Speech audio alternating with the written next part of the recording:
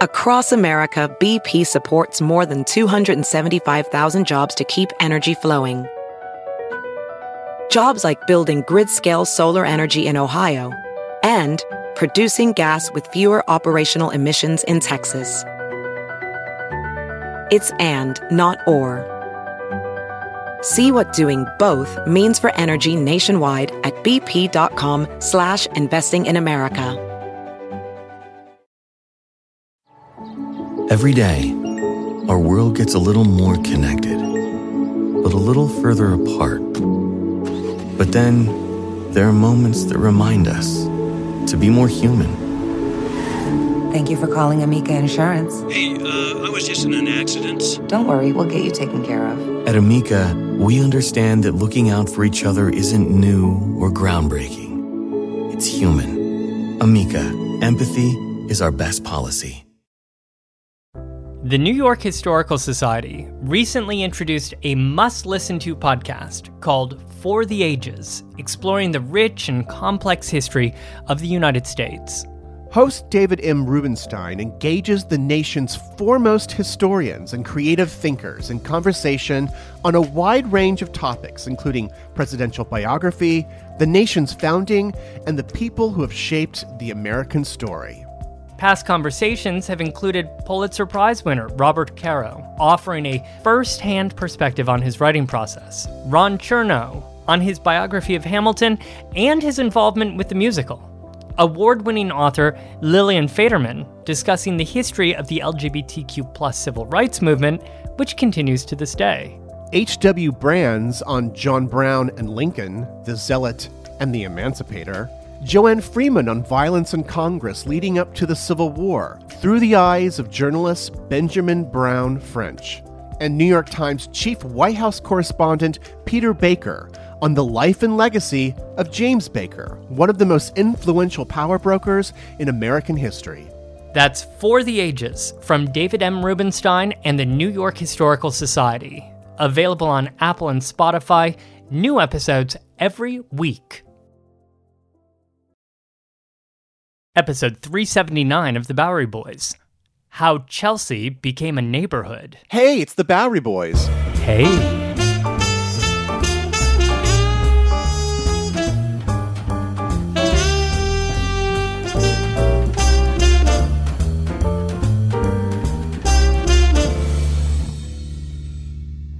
Hi there, welcome to the Bowery Boys. This is Greg Young. And this is Tom Myers, and Happy New Year, Greg. Happy New Year. Well, we thought that we would start the new year off with a good old-fashioned neighborhood story. We're talking about Chelsea, the Manhattan neighborhood with a history that traces back to the colonial era of New York City. The original Chelsea was not a neighborhood. In fact, it was an 18th century colonial estate with a farm, rolling meadows, apple orchards, and even a stately manor called Chelsea House. So the question that we are asking today is how Chelsea, the estate, became Chelsea, the neighborhood. And the man behind that transformation will be familiar to some of you, Clement Clarke Moore, who spent a lot of time in this manor here, in his family's country house.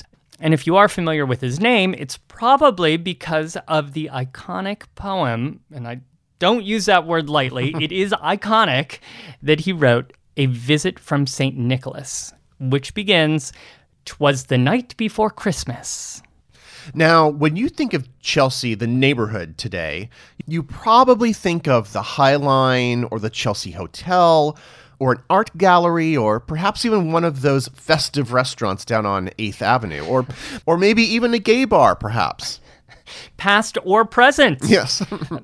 Let's see, actually, what still is open? Barracuda, yes, for example? That's open. Yep. G Lounge?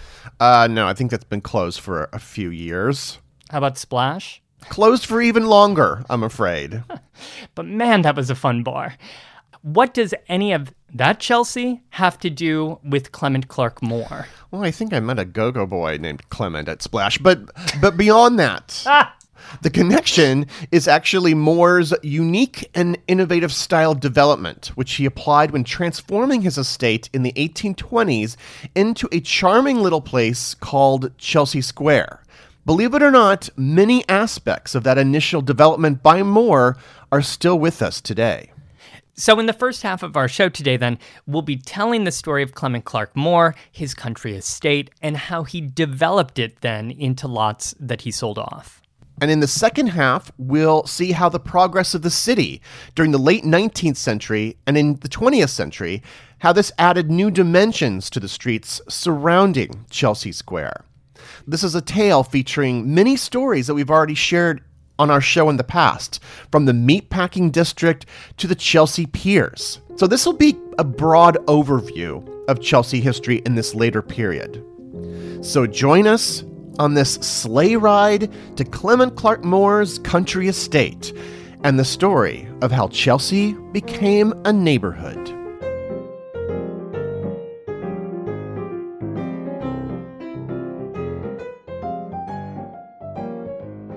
All right, Greg. Well, as we've just sort of hinted at, Chelsea can mean a lot of things to a lot of different people. Mm-hmm. And even its borders, its geographical borders, can be defined differently by different people. So can you please try to situate us here? Where exactly is Chelsea in Manhattan? Okay. Chelsea is a Manhattan neighborhood north of Greenwich Village and south of Midtown Manhattan on the island's west side. But perhaps like a good watercolor here that might have been painted at the Chelsea Hotel, the edges of Chelsea are just a little blurred. Actually, Keith Williams of Curb Magazine wrote a great article on Chelsea history from a few years ago with the headline, "The 200-Year History of Chelsea's Ever-Expanding Borders," and which I think kind of sums up the problem, but pinpoints a major theme that we're discussing today. True, but at least the western border seems pretty clear, right? Maybe. Of course, the western border is the shoreline of the Hudson River. However, because of the popularity of the High Line, which opened as an elevated park in 2009, the area around there is very highly developed and is sometimes considered a distinct neighborhood of its own. And to its south, the southern border of Chelsea, then, you just mentioned it's above Greenwich Village, but it's generally agreed to be 14th Street. Mm-hmm. Although the western section of 14th Street takes us into the Meatpacking District, which is actually its own neighborhood today. We're painting a very tricky picture here, aren't we? And so the eastern end of Chelsea is 6th Avenue, where its commercial ventures kind of blur in with what's called the Flatiron District today. And finally, my favorite part, the northern end.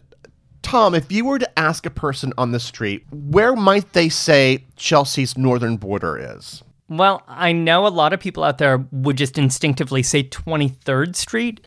Because it's a main commercial thoroughfare, right? Lined with restaurants, and it's also where the Chelsea Hotel is. But Chelsea really extends north, further up the island, up to about 30th Street or 34th Street, although then that is tricky these days because few people would say Penn Station is located in Chelsea. And then now you have the Hudson Yards development over there, and that's creating its own new vibe. Okay, well, that was really clear. Thank you. Actually, no. Obviously, the neighborhood's borders are pretty hazy.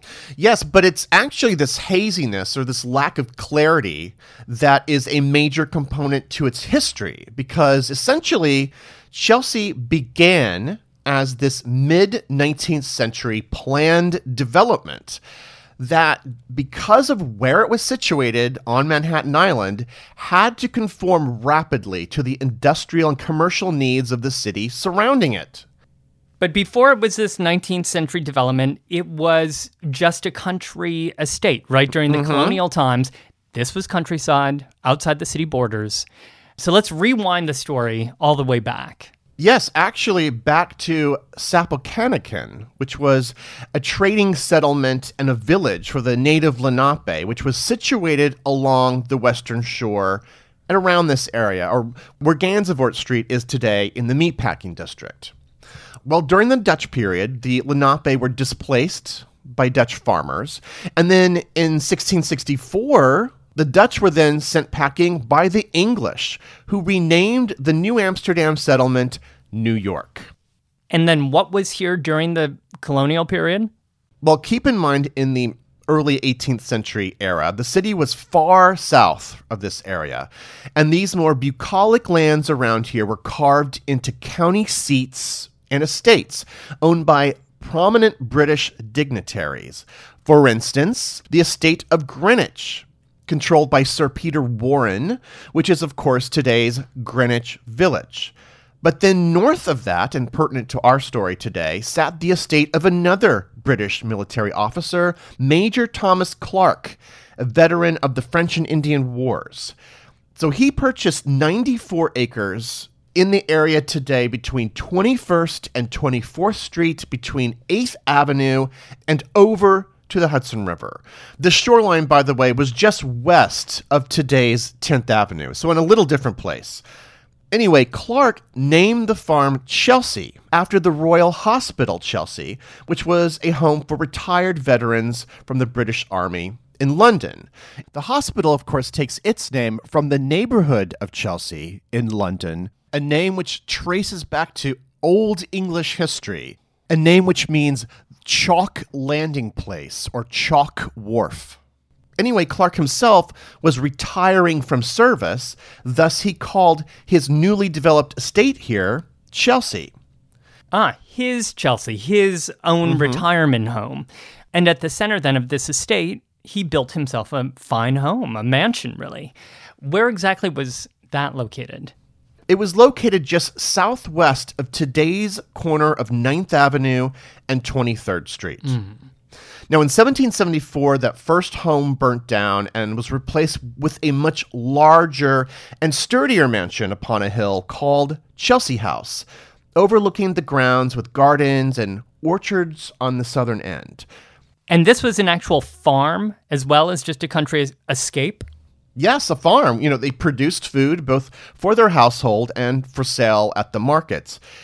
And like so many colonial estate owners at this time, the Clarks used slave labor. In fact, enslaved people would be kept on the property through the generations until slavery was at last abolished in New York, and the final enslaved people freed in 1827. So Clark here was a British officer, but after the Revolutionary War, his family decided to actually stay put in the United States. He didn't take off and return back to England or flee to Canada. Yeah, it's interesting. Thomas Clark's wife, Mary, actually stayed on here after her husband died because she had come to be more sympathetic with this new American cause. Then, when she passed away in 1802, the house and estate were then passed to her daughter, Charity, and her husband, Benjamin Moore, a rector from Trinity Church who had risen to become a bishop of the Episcopal Church.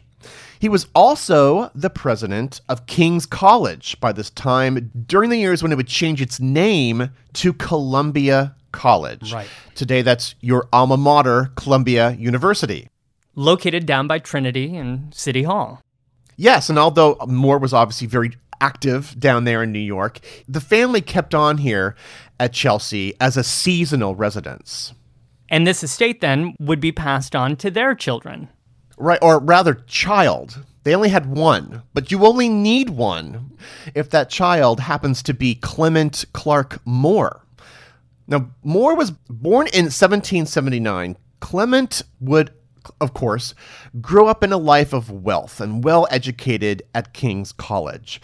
As a young man, he was politically aligned with the party of Alexander Hamilton, who was a family friend, aligned with the Federalist Party. And in 1804, in fact, the year that Hamilton was killed in a duel, Clement Clark Moore wrote a scathing attack against Hamilton's foe, Thomas Jefferson, who, just happened to be the president of the United States at that time. It's interesting to think of Moore friendly with all of these people, these founding fathers. In a way, Clement Clark Moore was practically a founding father himself. Yeah, well, at least in terms of American religion, he became a noted religious scholar and writer then, while secure, of course, in the comforts of wealth. In 1813, he married Catherine Elizabeth Taylor, related to the well-connected Van Cortlandt family. And then they would go on to have 9 children who would then go on to live here at the Chelsea estate.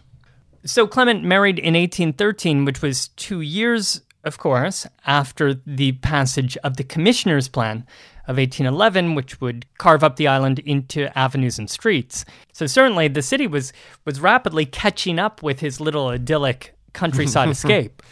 Yeah, that grid would eventually cut all of these estates into plots in a most indelicate and obliterating fashion. And More was a huge critic of this at first.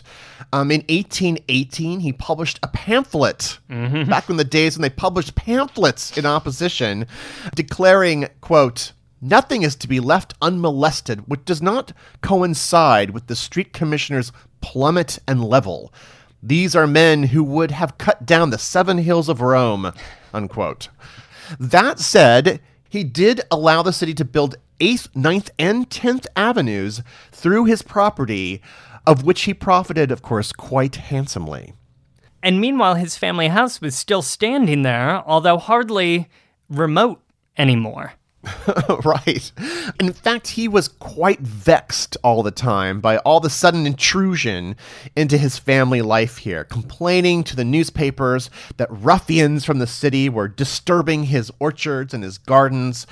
On the plus side, though, it was these very roads which allowed More to head to market.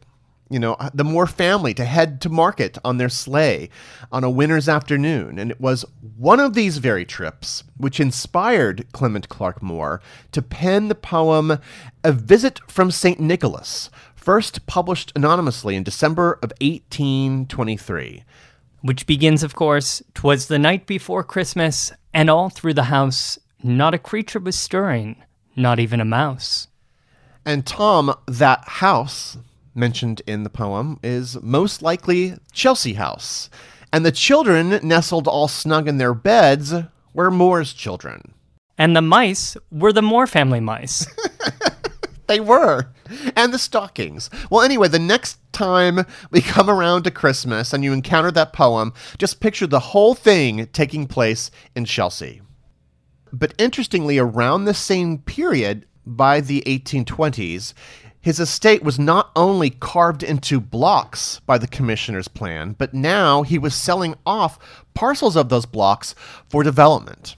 Yeah, once he realized that he'd lost the fight against the Commissioner's Plan, he looked at this estate that was carved into these blocks in the 1820s, and according to author Samuel Patterson in his biography of More, called The Poet of Christmas Eve, More realized that development was really his only option. But, as you already noted, he was a learned man. He was a very religious man as well. And at about the same time, the Episcopal Church was establishing its own seminary. And it was discussing where that seminary should be located. And More was on the vestry of his family's local church, which was St. Luke's in the Fields over on Hudson Street, which was constructed in 1822 and is still there today. If only they had a wealthy congregant who all of a sudden just had a lot of land on his hands. Yes, indeed. Well, the seminary, called the General Theological Seminary, had been founded in 1817, but it had moved up to New Haven, Connecticut 3 years later, right? Get out of the bustle of the city. But then in 1821, a vestry member back down at Trinity Church in Manhattan named Jacob Sherrod left $60,000 for the construction of a seminary in New York City. So now they had the money, they just needed the land to move it back to New York, and it was at around this time then that Clement Clarke More offered his church 60 lots for the seminary in the heart of his old estate. 60 building lots, which comprises basically most of one city block from 20th Street to 21st Street. Exactly, and between 9th and 10th Avenues.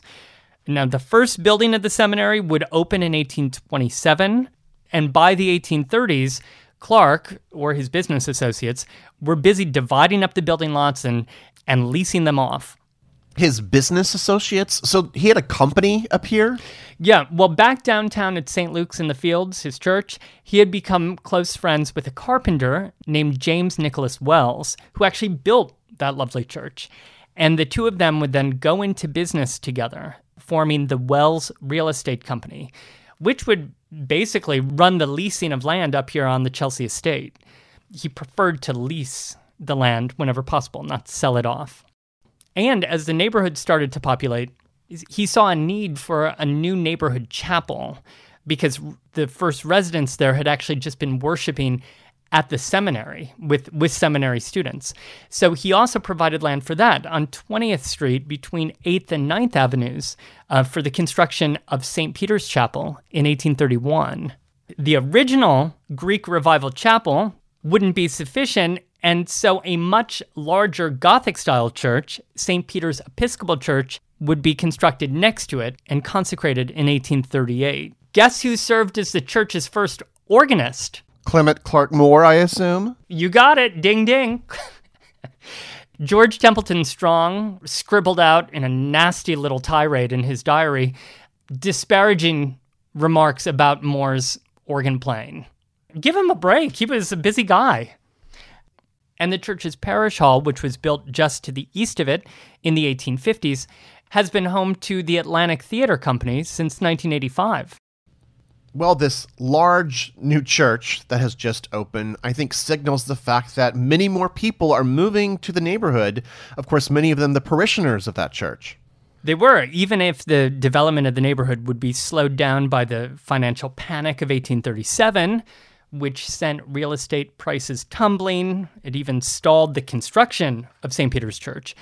But the old Chelsea estate continued to be parceled off, leased by Wells, and quite notably, Moore was also setting rules to ensure quality construction, right? And ensure that only quality, quote-unquote, tenants moved in, noting that, quote, all kinds of nuisances will be prohibited. So by nuisances, I'm assuming, places like gambling, parlors, saloons, that sort of thing? Yes, although, of course, the saloons would certainly find their way to Chelsea in Yes. due time, but not at the beginning. Homes were required to be two-story constructions on the side streets, 3 along the avenues. There were other regulations as well, especially around the seminary block, which formed what he called Chelsea Square. So it was called Chelsea Square, even though it wasn't like an actual public square, like Washington Square, for instance. Right, the square itself was occupied by the seminary. Although the land was wide open, it was easily traversed. Residents could stroll under its trees and along its gently sloping hill. The square and this whole area, it still sounds like it's quite lovely at this time. Well, to make it even lovelier, builders of homes on 20th Streets and 21st Streets around the square, facing the square, were required to include 10-foot deep open spaces in front of their homes, open courts.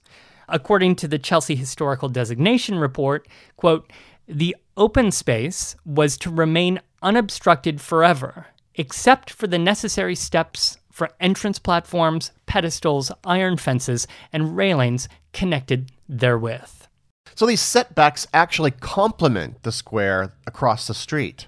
Right, and they kind of make the whole street breathe a little bit more. They open it up, make you focus, across the street on the square, as the designation report notes, in a similar way that the homes on Waverly Place along the north side of Washington Square Park did, and they date from around the same time.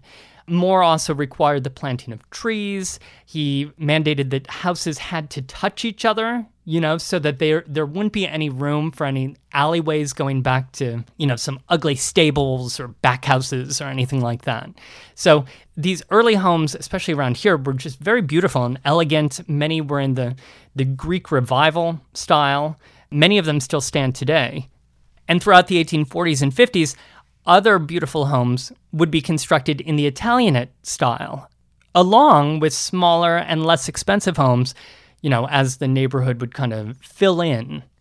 What's interesting is this filling in, so to speak, was with more modest dwellings, unlike places like Gramercy Park, of course. Right, yeah. Moore and Wells had hoped that Chelsea Square would become the next hot neighborhood for New York's wealthiest families.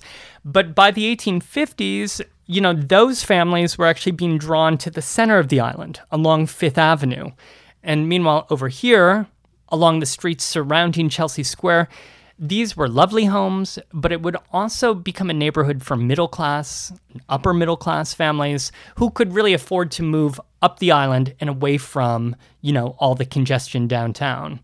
Although there were some really notable attempts at going upscale, probably the most prominent of those being in the mid-1840s when Moore and Wells leased the entire north side of 23rd Street from 9th Avenue to 10th Avenue to a builder named William Torrey for the development of a project he called London Terrace. It was a line of attractive Greek Revival homes that were nestled behind beautifully designed gardens.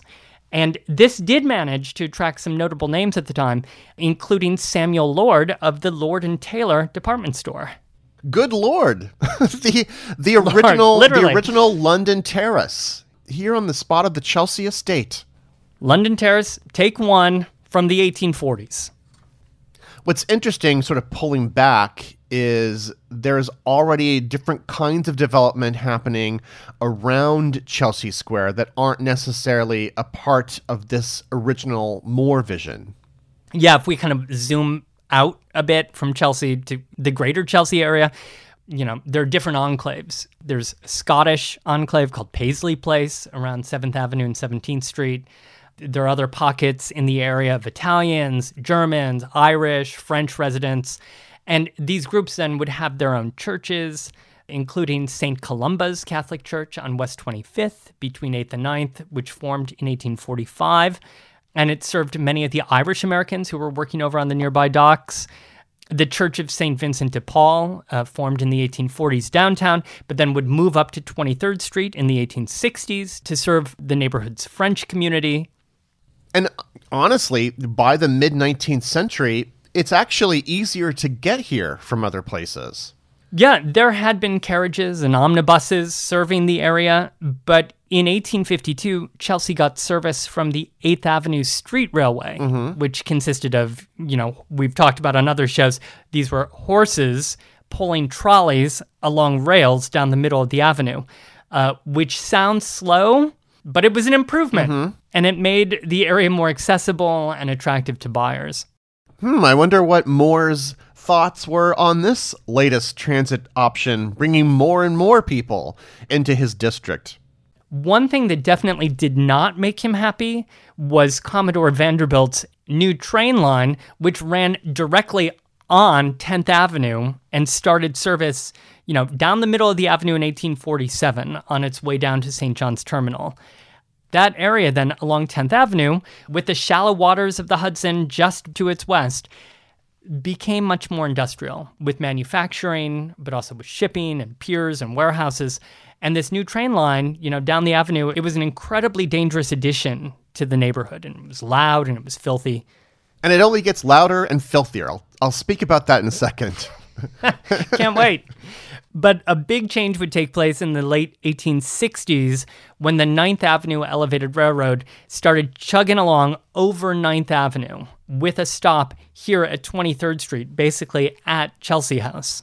So by the 1860s, by the time of the Civil War here, Chelsea Square and the surrounding developments of Chelsea was being absorbed into the rest of the city, kind of swallowed up. Imagine how complicated and strange that was for Clement Clarke Moore, who had literally seen everything change in his lifetime.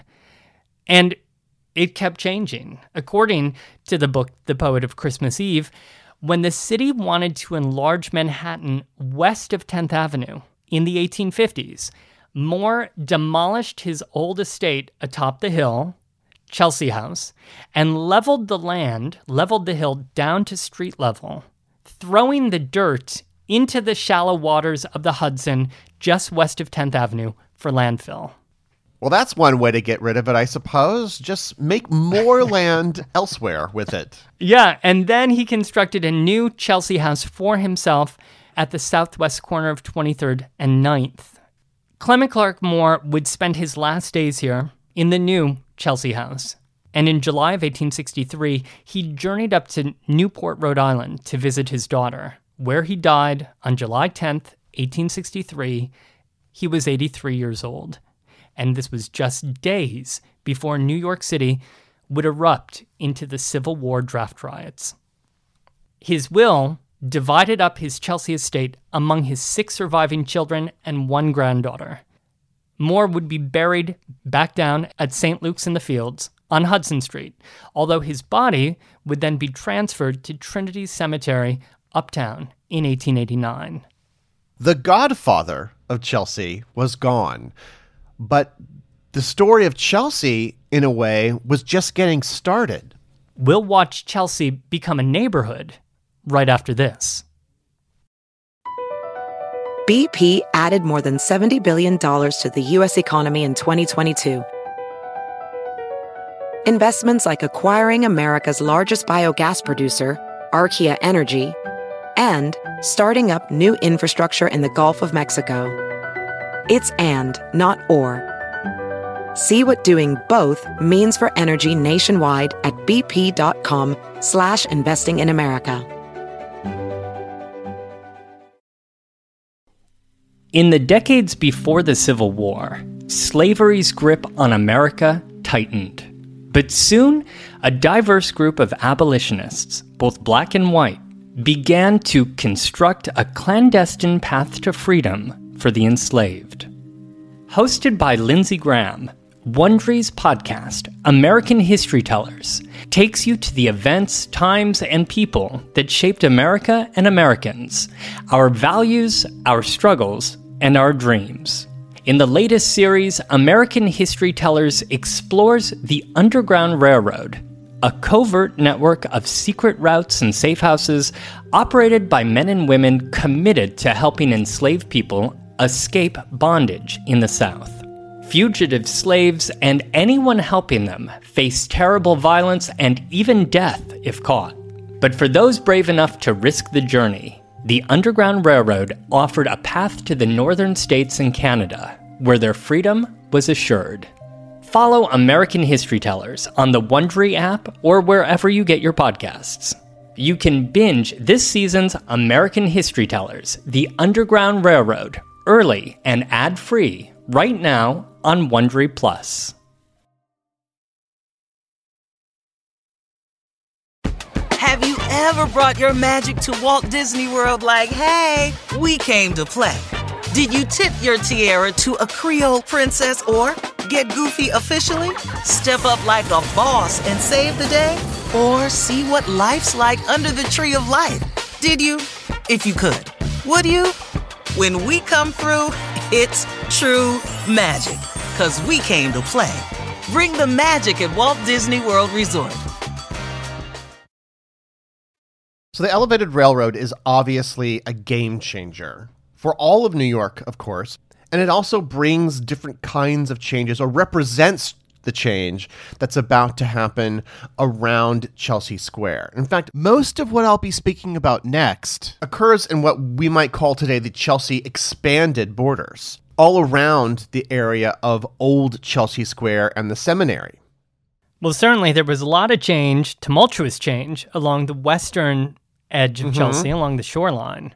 As you previously inferred, that had already started moving in, thanks, of course, to the Hudson River Railroad and all those types of industries. But after the Civil War and into the Gilded Age here, much of Lower Manhattan's waterfront was dominated by industry, and that was the case here.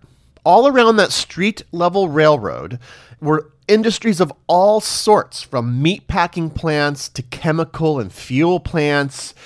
And of course, the danger of those tracks, of having those tracks at street level, would only increase as you get more and more people over here, of course. So much so that it would eventually be nicknamed Death Avenue. By the 1890s then, okay, so just 30 years after Moore had died, it was almost unrecognizable as any place that Moore would have known. And to be clear, Death Avenue, street-level railroad, came down 11th Avenue, and then it curved over, given the contours of the island, to 10th Avenue. Right. So, and that dominated the life, basically, through Chelsea on those avenues. So, a very messy place. Then, by the start of the 20th century, came another major alteration as the city developed a massive pier structure catering to ocean liners. Infrastructure here on the shore, which then took the name of Moore's estate, the Chelsea Piers. The Chelsea Piers, and all of the world's largest vessels would dock here in the early 20th century. And in fact, wasn't it here in 1912 that the Titanic was meant to pull in to dock on its fateful voyage? Yeah, in April of 1912. This is where the Titanic was supposed to be, as with so many other ocean liners. This is a world that Moore could not have imagined, right? And with these ocean liners and larger shipping vessels, that meant that the whole area, from an industrial standpoint, needed an upgrade.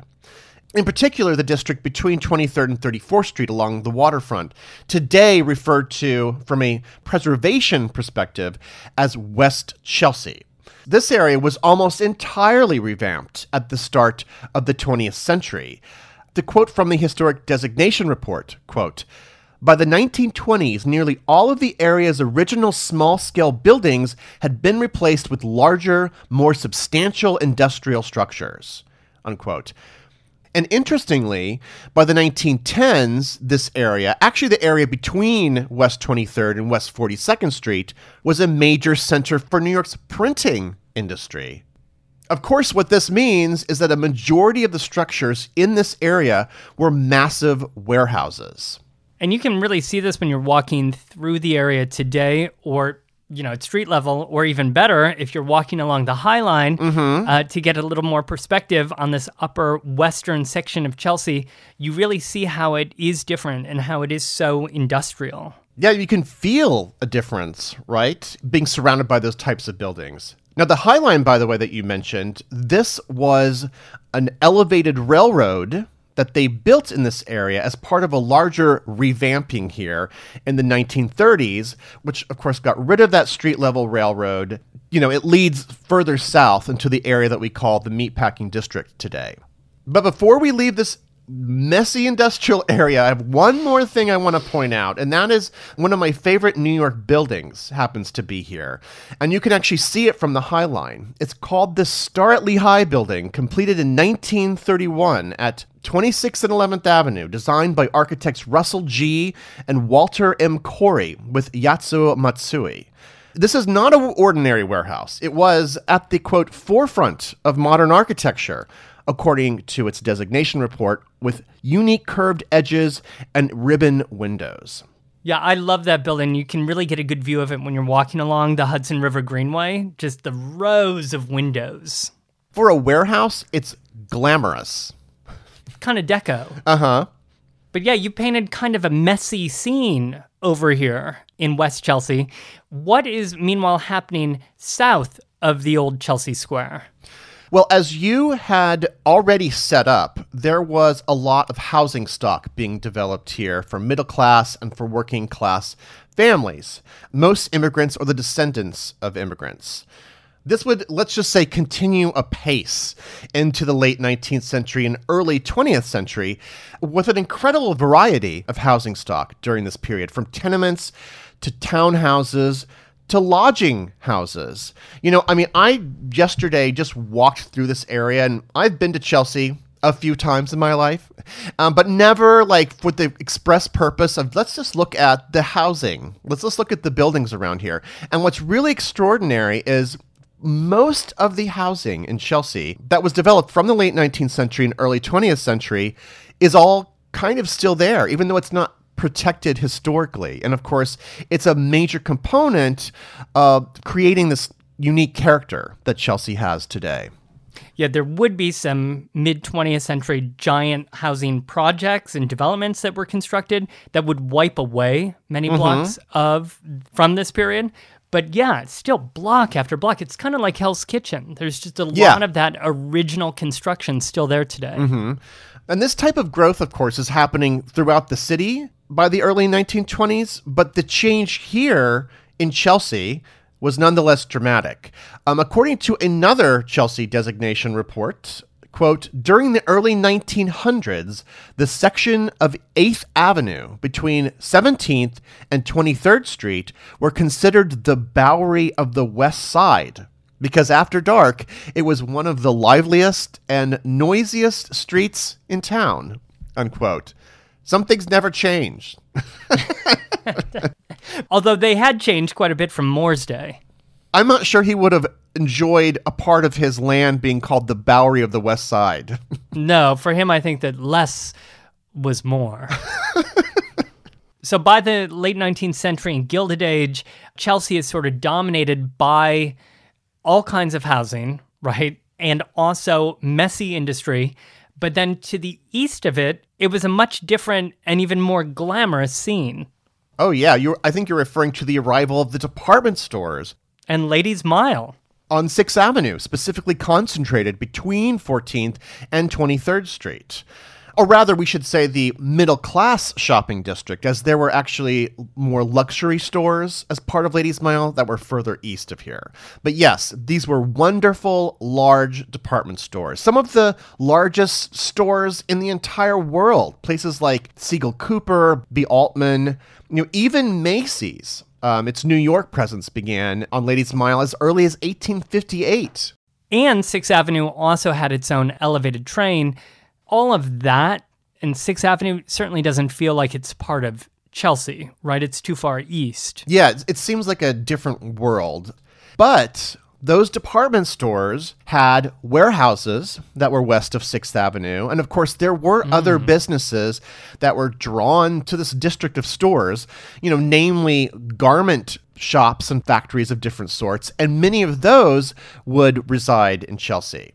So then by the early 20th century, it's this really interesting mix of residences, both upscale and also even tenements, along with warehouses and industry and even commerce, all here in the same neighborhood.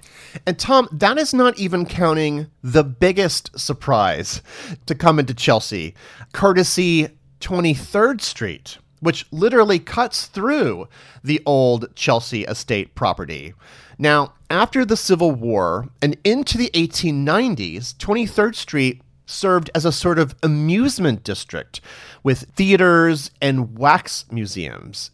In 1868, the impresario Samuel N. Pike even purchased a parcel of land from the Moore family at 8th Avenue and 23rd Street and built himself an opera house, an elite destination that would later be owned by everyone's favorite financial scoundrels, Jim Fisk and Jay Gould. The Grand Opera House, which was a block away from London Terrace and a block away from the original Chelsea House. Mm-hmm. One even shudders to imagine what Clement Clarke Moore would have thought of the Hotel Chelsea, which was built on 23rd Street between 7th and 8th Avenues in the mid-1880s. Again, this reflected the housing needs of the growing neighborhood of Chelsea and the area, but it would soon become a symbol of American counterculture and a magnet for artists and writers and their entourages into the 20th century. Well, I don't know. I mean, Moore was a poet himself. He was a man of letters. He might have been really into it. He might have really... He might have felt right at home, kind of in an oversized chair in the lobby, hanging out with Janis Joplin. Throwing some back with Dylan Thomas, posing with Andy Warhol. We just don't know. One can only guess. Nor do we know how he would have felt, about another development that ended up going up right at the beginning of the Great Depression in 1930 along 23rd Street between 9th and 10th, the new London Terrace. Oh, right. Back to the London Terrace. Take two, if you will, and obviously a much bigger take. Remember how Moore liked to lease his land? The 85-year leases were up on the old London Terrace, and so his heirs leased the land to another developer. In 1929, they demolished the old and they built anew for the construction of an even larger and much more elaborate London Terrace. Same spot, but this one contained 1,700 apartments. Quite a trendy address even to this day. And I mean, in fact, it's actually multiple buildings. It's not just one building. Right, there are 14 of them, each of which is between 18 and 19 stories tall. And for much more on this, we did a show back in March 2020 about Tilly Hart, the so-called holdout of London Terrace. It's episode 314. But by the 1930s and into the 40s, Chelsea primarily had developed into a working-class neighborhood and was home to many immigrants. I just wanted to read a little clip from an article in the Daily News on January 10th, 1982, by John Lewis. It's a profile of Chelsea's past. He writes, in the 1930s and 40s, Chelsea was a neighborhood of immigrants: Irish, Italians, Yugoslavs, and Poles. Rosemary Lynch, a Chelsea resident for 46 years, said that she remembers it always, quote, as a beautiful middle-class neighborhood of working people. Many were stevedores who loaded and unloaded ships from Gansevoort, Little West 12th Streets to 23rd Streets on the Hudson River. Others were truckers, warehousemen, carpenters, and coopers. And she's remembering here in the article the Chelsea of the 1940s, which was also a time of new residential development as well. It actually saw some of the very first urban renewal housing projects in the entire city, including the John Lovejoy Elliott houses, which had been announced in 1939 but were stalled, and they really wouldn't be finished until after World War II in 1947. The Elliott houses include 4 11 and 12-story apartment buildings with nearly 600 apartments.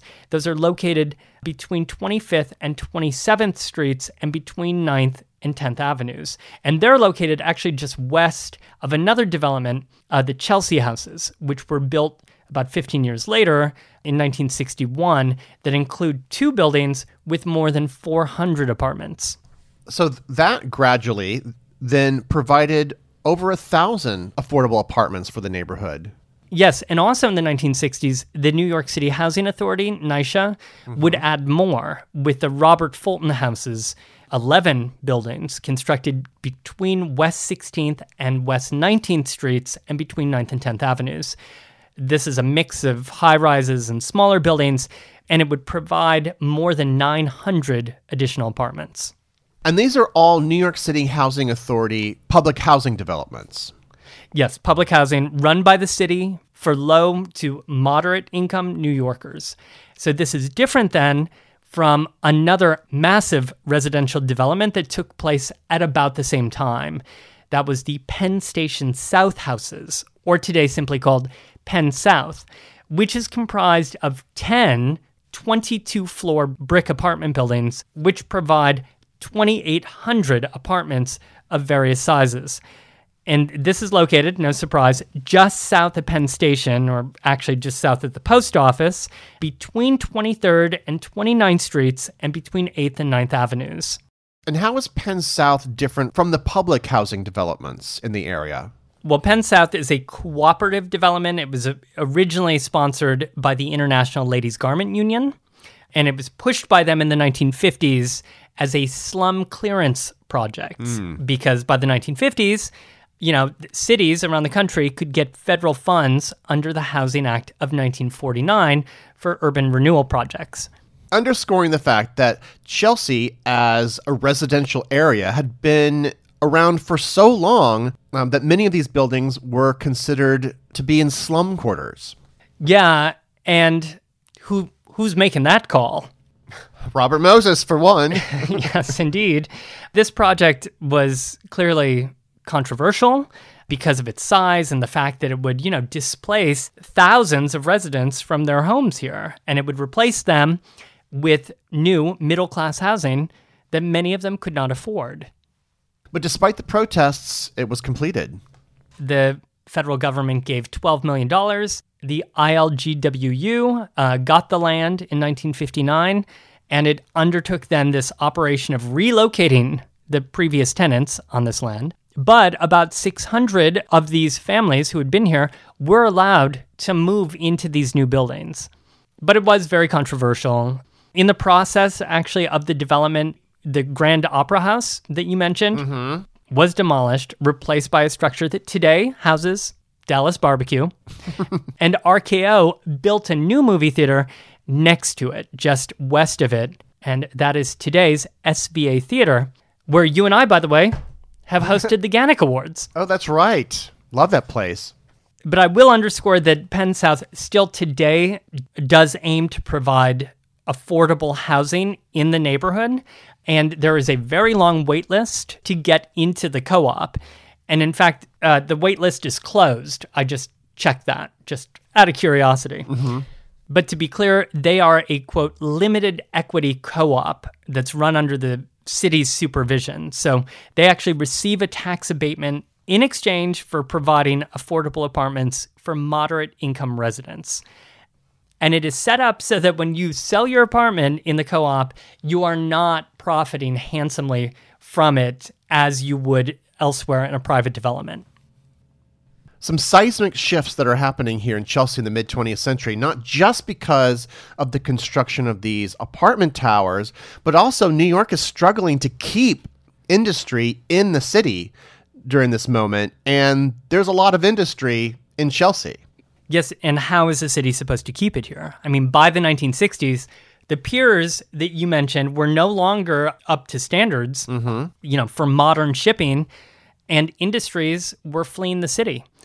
But in a rather familiar storyline, gentrification and the rehabilitation of buildings was also starting to take place at the same time as it was in other neighborhoods. By the 1970s and obviously into the 80s, lovely old homes that we talked about being built back in the 1830s and 40s and 50s were being snatched up and repaired and beautified. And need I remind you, Tom, that these old warehouses, these abandoned places here on the west side would, of course, inspire something unique. New York's burgeoning nightclub scene here in the 1980s and 90s. Yeah, how many times did we wander over to the Roxy at 515 West 18th Street, which was west of 10th Avenue, and 2 blocks west of Old Chelsea Square? I bet we never thought about that at the time. Never once gave it a thought. The Roxy, by the way, had opened in the late 70s as a roller rink, and then it became a roller disco and obviously a dance club. And we knew it all too well in the 1990s and early 2000s. It closed in 2007 and has been replaced by a brand new luxury apartment building. And I checked it out, Greg. You can actually rent a 2-bedroom there for just $13,000 a month. Can we go back to some of these other clubs that were over here? What you had, the Tunnel, you had Sound Factory. Oh, the Tunnel, or simply Tunnel, as it was officially called, we call it the Tunnel, was located inside the historic Chelsea Terminal Warehouse on West 27th between 11th and 12th Avenues. It's an amazing structure still there today. It once allowed trains to pull right into it and unload. Never noticed that there were tracks still on the dance floor. And at the same time that we were over at the Tunnel, there were other signs of rebirth along the piers right across 12th Avenue, because in 1995, Chelsea Piers Sports and Entertainment Complex opened on Piers 59, 60, and 61 from 17th Street up to 23rd Street. You remember what a big deal those were when that was constructed? Oh, yeah. Well, but back to the clubs, because this is also evidence of something else happening in the neighborhood when it's becoming more of a growing destination for New York's gay scene in the 90s. Yes, Chelsea would, of course, become one of Manhattan's most famous gay neighborhoods in the 1980s and 90s and early 2000s. This is the Chelsea that you and I were so familiar with, you know, the Chelsea of Elmo and Cafeteria, still there on 7th Avenue today. And the Big Cup. Right, Big Cup, which opened on 8th Avenue between 21st and 22nd Streets in 1994, sometimes referred to as Gay Central Station. That it was. And there were so many other notable, you know, gay-themed stores, where it seemed like an endless strip of gay-operated restaurants, some of which are still around. But I think that when Big Cup closed in 2005, it really did kind of feel like that Chelsea was gone, right? Or at least leaving the station. And another one was coming, more expensive, perhaps timed around the opening of the first segment of the High Line in 2009. You know, Chelsea's center of gravity seemed like it was also drifting west toward 9th Avenue. And that whole area, even farther west, would see incredible new residential development that continues to this day. And I must say that it's always been kind of arty over there in those warehouses. But, I mean, today, it's really the center of the New York art world.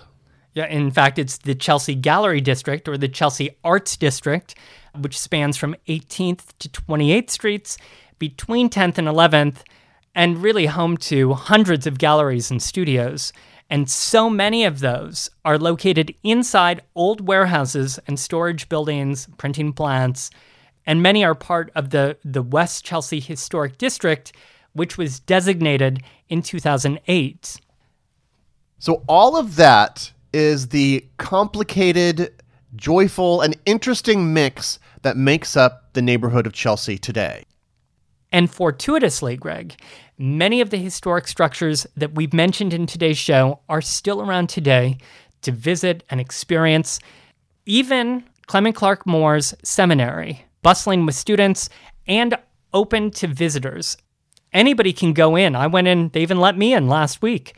Look for the entrance on West 21st Street, drop off your ID, and you get to walk around and just kind of take in Chelsea from that viewpoint, because you're also higher. You're on the old elevation. You're up higher, and you can imagine that you're standing on top of an old rolling hill on the old Chelsea estate. Please visit our website, BoweryBoysHistory.com, where I'll have a few images of these different eras of Chelsea history that we've discussed, including a few of these earliest days with the old Chelsea house, the home of Clement Clarke Moore. That's BoweryBoysHistory.com. You can also find us on Instagram, on Facebook, and on Twitter at BoweryBoys. A huge thank you to our patrons who have joined us on patreon.com/BoweryBoys with your small monthly contributions. You make it possible for Greg and I to devote all of our time to making the Bowery Boys. As a thank you, we produce some audio extras, including the Bowery Boys Takeout, and we'll soon be recording a takeout on our recollections of Chelsea in the 90s. We'd like to give a special shout out to new Patreon supporters, Kate B., Linda S., and Elvira R. from Manhattan, Andrea H. from Brooklyn, Amanda B. from Milwaukee, and additional patrons Miranda T., Barbara G., Catherine S., and Joshua W. Thank you all for supporting the Bowery Boys podcast.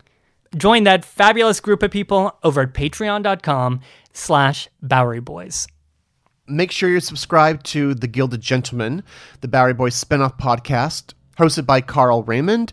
He has an interview with Carol Wallace, the author of the book To Marry an English Lord, the book which partially inspired Julian Fellowes to develop Downton Abbey. So it's a big deal. She's on the show talking about her new book. So check that out by subscribing to The Gilded Gentleman, wherever you get your podcasts. We're also excited to be offering in-person and also virtual tours through Bowery Boys Walks. Head over to BoweryBoysWalks.com and see all the opportunities for you to walk through time. Thank you very much for joining us on this historical romp through the history of Chelsea. Have a great New York week, whether you live here or not. See you real soon.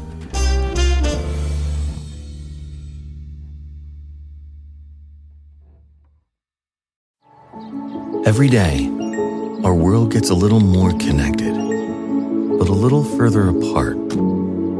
But then, there are moments that remind us to be more human. Thank you for calling Amica Insurance. Hey, I was just in an accident. Don't worry, we'll get you taken care of. At Amica, we understand that looking out for each other isn't new or groundbreaking. It's human. Amica, empathy is our best policy.